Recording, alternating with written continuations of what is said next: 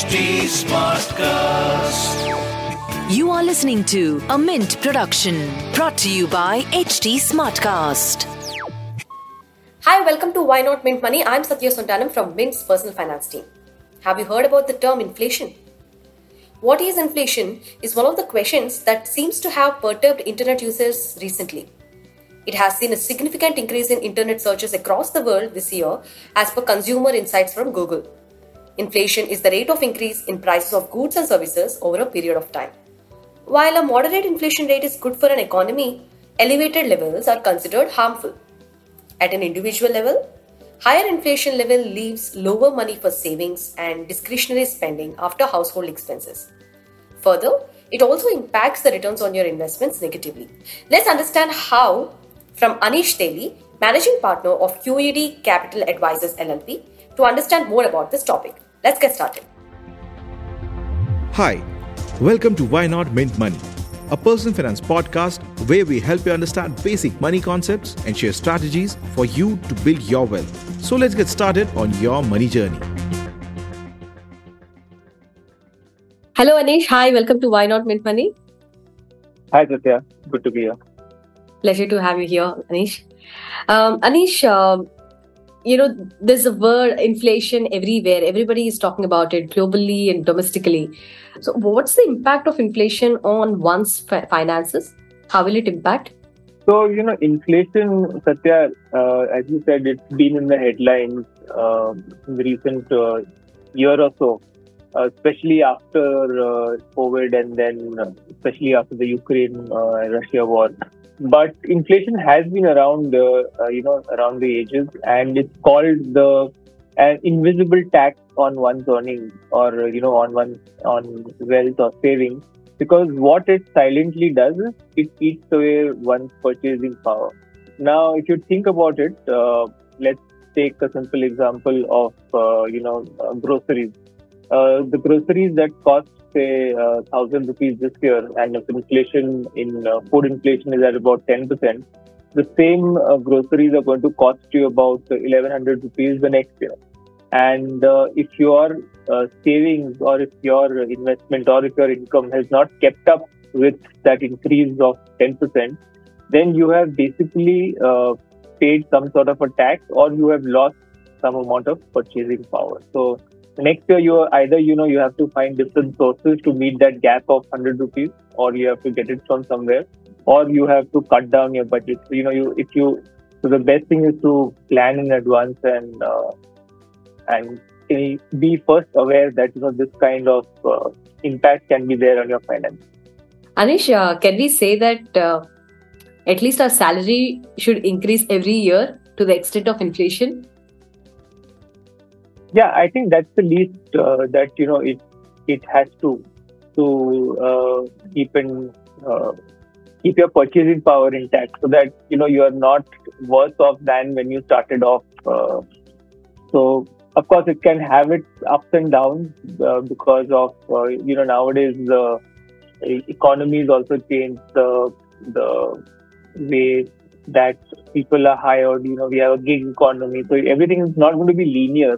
So if you're a salaried person, of course, whether you work at a startup, then it's going to be different. If you work at a large company, then it's going to be different.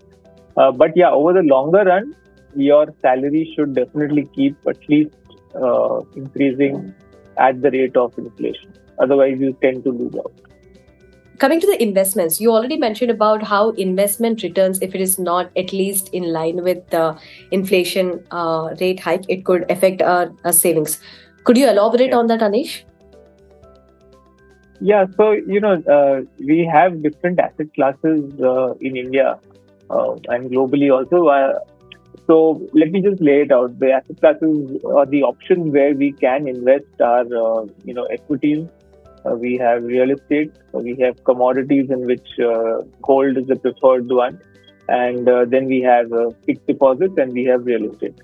So those are the 4 or 5 broad asset classes in which we tend to invest our savings or with long-term goals like having created some wealth at the end of our career, or we have goals like to send our children to college or abroad, or to buy a home or something of that sort. So those are different goals, and most of the prices of these goals will you have to compare what is today's price and what is going to be the price in the year in which you approximately are going to have to meet that goal.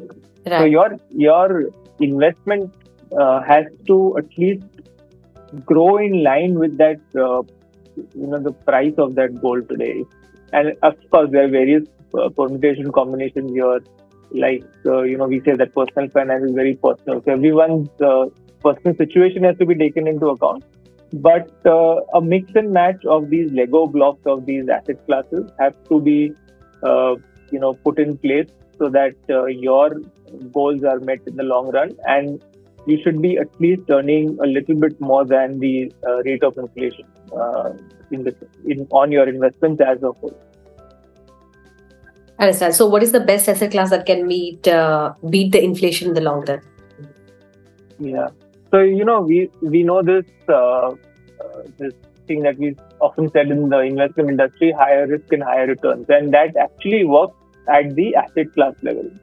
So, let me start with equities. So, equities have, in spite of are the most volatile asset class, but at the same time, over the long run, they have given the highest nominal return as well as the highest return post investment, which in investment terms is called the real rate of return, because the rate of return that you make after adjusting for inflation. Now, something like gold has come second to equity, but gold also tends to have these periods where it does absolutely nothing for a very long time. So that can be a bit of a challenge there. Residential property, if you are people that is one favorite asset class in India. The reason why real estate looks attractive to investors is because most of the time we buy real estate by taking a loan from the bank. Now, if you compare those returns, those are leverage returns, and if you compare unleveraged returns where you are putting up the entire investment to buy the house property and then give it out on rent or let it out, or you're holding it for capital appreciation, the returns from this asset class have not been so great in the last 5 to 8 years. I think 2008 or 9 was the year when we saw a big move, and then after that we are seeing a silent time correction. So cycles in real estate tend to be extremely long. And then there is the fourth one. It's not a separate asset class; it's part of equity, but that's become fairly popular now, and because the ease of investing is the investing in international equity. Indexes are the most commonly available vehicles now to invest in foreign equity. So I would say out of all of these, consistently over years, equity has done the best and has given you the best risk-adjusted, inflation-adjusted returns also. Okay, now I have questions about each asset class that you have mentioned. But before going there, Anish, let's talk about the inflation-adjusted returns, which you are calling it as real rate of returns. Nominal return is the return along with without having adjusted for inflation. And let's take a simple example and let's just look at it for 1 year. So if in a particular year equities have given us a return of 15% and the inflation that year is 5%, then we can say that the real rate of return in that year for equities is 15% minus 5%. So that would be 10%. So it basically measures by how much your purchasing power has grown.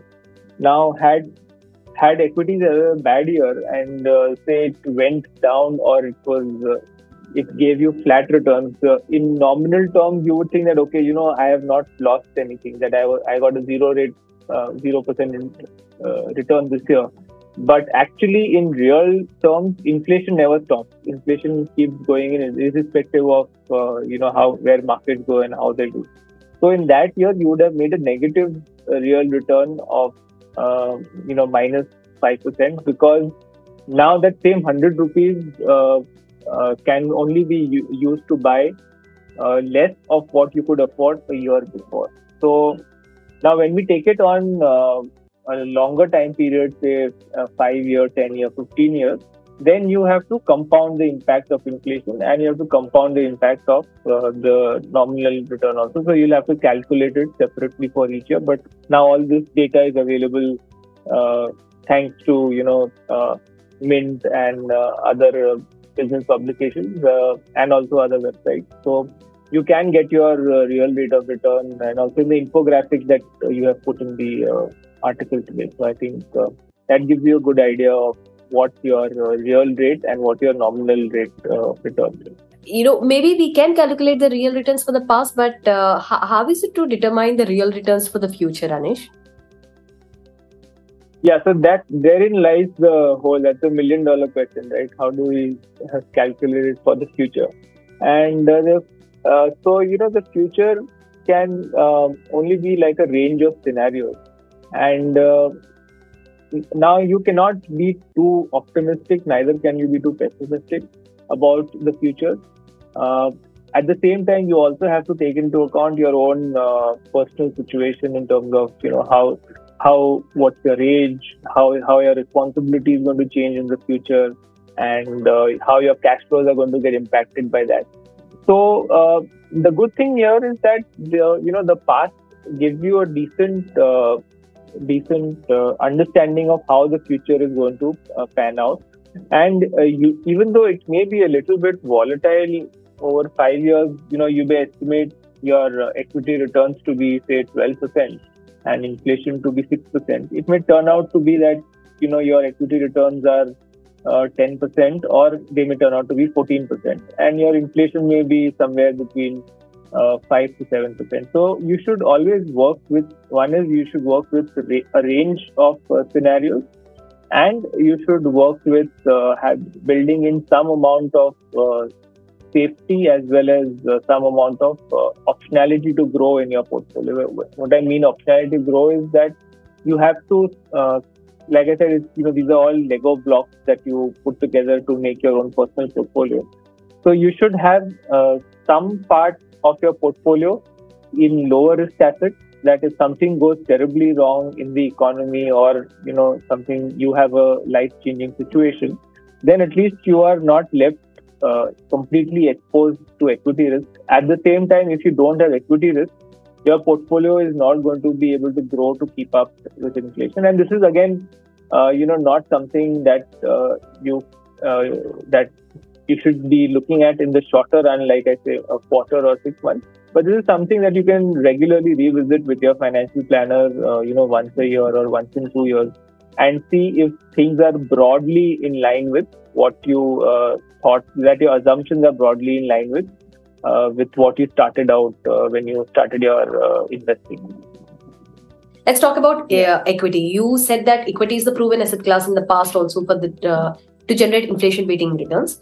So when you say invest in equity, where exactly can one invest? So see, I believe that the core of one portfolio, whether you are in HNI, whether you are middle income saver, whether you are anybody, whether you just started investing in the market, your core portfolio can be large cap index fund. And around that, you can build your portfolio with higher growing, like I said, you have to build optionality. So you can add mid cap or small cap or flexi cap, those kind of assets to your portfolio. Either in mutual fund route or in the form of stocks. But if somebody is not aware of how stock market works, I think mutual fund is the best route, right? Mutual fund is, yeah. That would be a better approach even when you're starting off. And at a certain level, it's better to start with mutual funds. However, in domestic equity, or domestic, international, either ways, if you are investing in good companies which have purchasing power, they are able to pass on the impact of inflation to their consumers, and so their earnings will grow in line with inflation. Yeah. So, if it's an FMCG company, now we are not going to stop buying Maggi, or we're not going to stop buying biscuits, or we're not going to stop buying shampoos and things like that. So these companies have various ways to pass on the price increases to the consumers, because these are everyday need products. And or there are things like in technology, or even nowadays phones and all of that. We are going to keep buying every 2-3 years. We will change a phone. We will buy a computer. So these have become like necessities, consumer durables. These have become necessities of life. So people will keep buying these products, and these companies which have built good distribution channels, have built good products, they will be able to increase prices of their goods, and therefore their earnings will also grow in line with inflation. So that is why this asset class that way is unique. That and we know that in the long run, of course, that's a topic for another podcast. That in the long run, earnings of the stock markets will grow in line with the underlying earnings of the shares or the economy that we are investing in. Okay, this is something investors who are investing in individual stocks or investing in stocks directly have to know. Understand. Right. For mutual fund investors, I think they just have to select one good performing mutual fund and invest in that. And I think the fund manager will take care of investing in the companies that are passing on the costs with inflation. Exactly. I understand. Anish, they say that Diwali is an auspicious time to invest in equities or the gold. So, are you investing this Diwali in the equity markets? Because on it's Diwali day, auspicious. we do some Muhurat trade, so we will do that. But we keep investing throughout the year. So for us, every day is Diwali that way. Okay. Right. So coming to the next asset class, which is debt. And within debt, maybe let's take fixed deposits. And if you take fixed deposits, I think as per our analysis, the real rate of return, that is the inflation adjusted returns in the past has been just 1-3%. Right. So just for this 1-3% real returns from the debt or the fixed deposit, should investors invest here? Why can't they just go to equity and invest? See, debt and fixed income do definitely have a role in your portfolio. Now, it depends on your tax status, whether you're going to invest in a fixed deposit or in a liquid fund, or in or in funds which do not have too much of interest rate risk. But it gives stability to your portfolio, and it is there for times when say your assumptions about the future are not being met, or you are facing some kind of turbulence like we did in 2020 or we did in 2008, 2018. So those are the times when equities, like I said, is going to give you the highest return, but it also comes with a lot of turbulence and volatility. So in times of that turbulence, your fixed income will protect your portfolio. And sometimes equity recovery can also be longer. It can take a year or 2 years or 3 years. So not everybody, not all investors can take the kind of drawdowns that the market may subject you to. And in those periods, having fixed income or fixed deposit in your portfolio will help you to tide over those times, even behaviorally, because if you see the market is down 30% and your portfolio is down 15 to 20%, then you are okay. You know that okay, you've done a little bit better than the market, and you've also not seen your money, hard-earned money that you've invested, not go down to that level. So in terms of psychological or behavioral aspects are also there of fixed income, and also now in the last 5-6 years, interest rates were going down quite a bit, but now in the last 1 year, I think we are in an uptrending cycle and rate hike.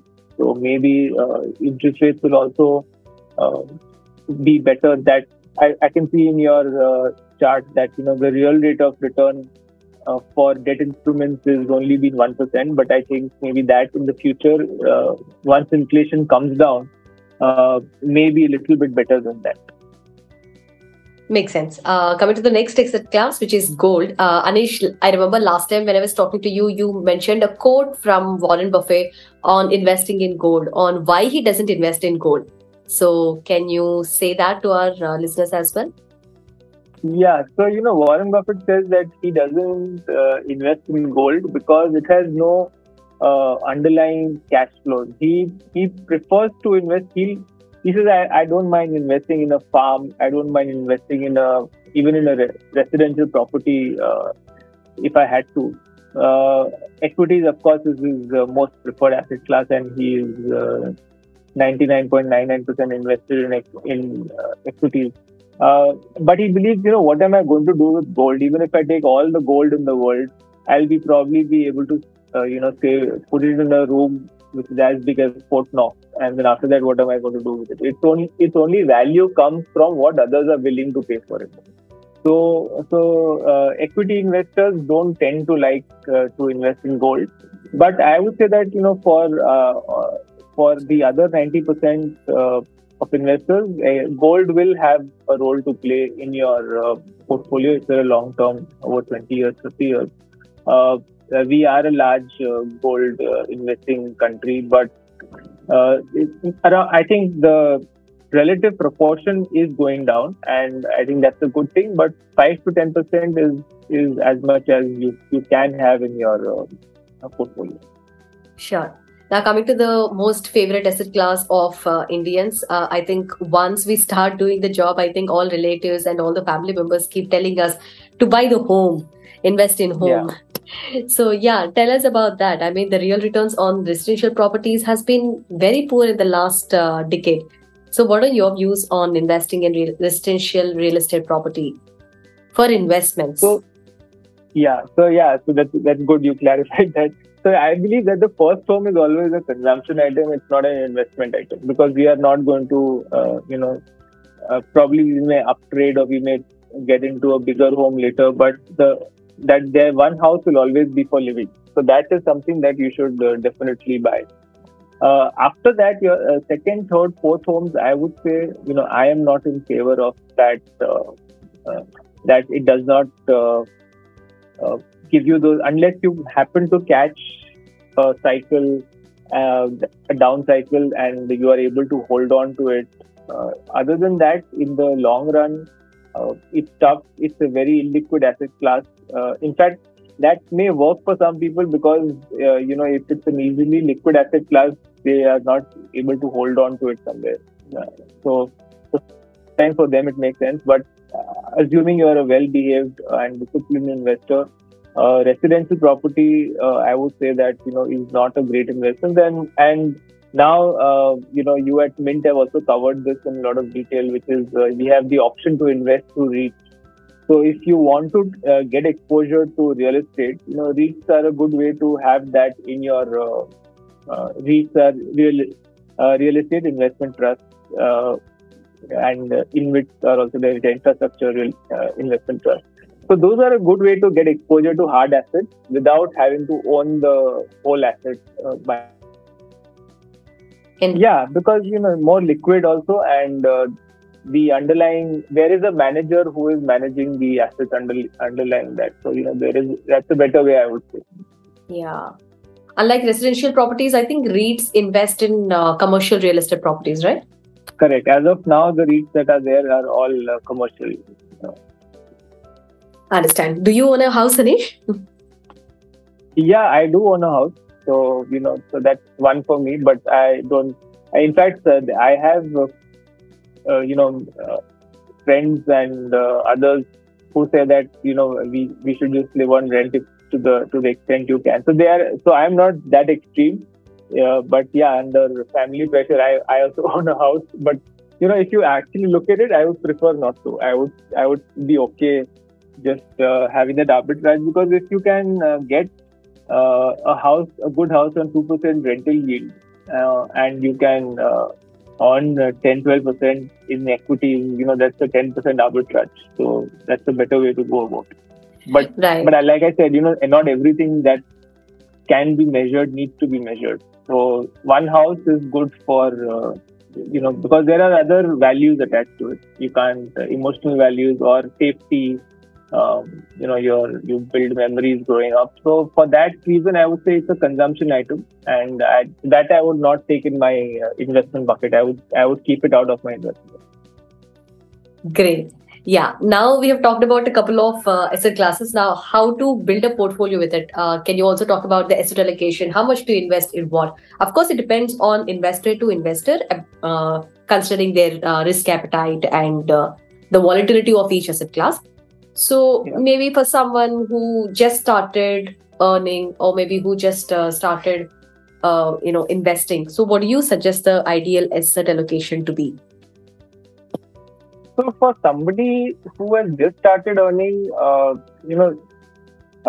most of us, we start thinking about investing only when we are in our 30s, because that's about the time that people get married or start having children and things like that. But I would say that even when you're in college or you're studying, even if you have less amount of money to invest, you should still start investing, because that will give you experience of investing. That is also very important. And the way I would advise people to structure their portfolio is to think of it in three buckets. One is that you can have your safety bucket, which will protect your current lifestyle, so that it should not jeopardize. Even if your investments go up or down in the long run, your safety in the long run is not jeopardized. So allocate some amount to that. The middle part can be those assets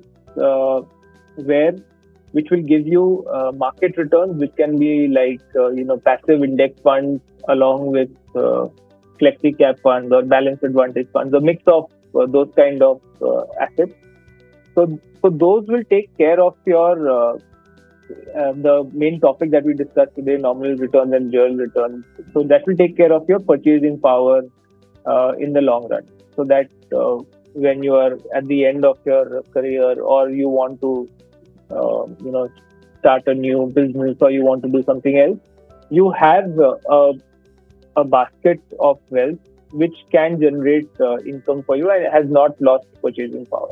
The third one is your aspirational bucket, where if these are things like, say, angel investments, venture capital investments, or Bitcoin or things like that, which are extremely high risk, high return. If they pay off, they can take you to another orbit in terms of your lifestyle. However, if they don't pay off, your current lifestyle is not hampered. So only that amount you should allocate to these higher risk assets. So I would say this is the way you should broadly think about portfolio construction. Understand. Before wrapping it up, I just want to add one statistic here, Anish. So yesterday I saw a tweet from somebody named Harish Krishnan. So he mentioned about how the real wage growth is negative over 40 years for someone who is working in India in the construction segment. So if somebody was earning 100 rupees in 1980 and in 2018, if they see what the real income is now, it's just 91 rupees. So though their everyday labor income is growing, because of the inflation, after adjusting for inflation, the amount that they're earning is only 91 rupees, which is very sad. And I think that translates to investments as well. So we have to be very careful with the real rate of returns and inflation. And thank you so much for decoding this subject to us, Anish. Thanks, okay. Thanks, Mike. Yeah, it's a very fascinating subject, and I think awareness about this is growing in India, and you guys at Mint, I think, are doing a very good job of breaking this down for people, because even though these things have been said, they need to be said over and over again so that people remember them and keep learning from them. Absolutely. Thank you so much, Anish. Thanks for your time, and happy Diwali to you. Thank you, and same to you and your viewers and readers and listeners also. Thank you. Thank you. That's all for now in this episode, listeners. If you have any queries or suggestions, you can reach out to me on Twitter. My handle is @SatyaSontanam, SatyaSontanam. Or you can also write to us at mintmoney@livemint.com. Bye-bye.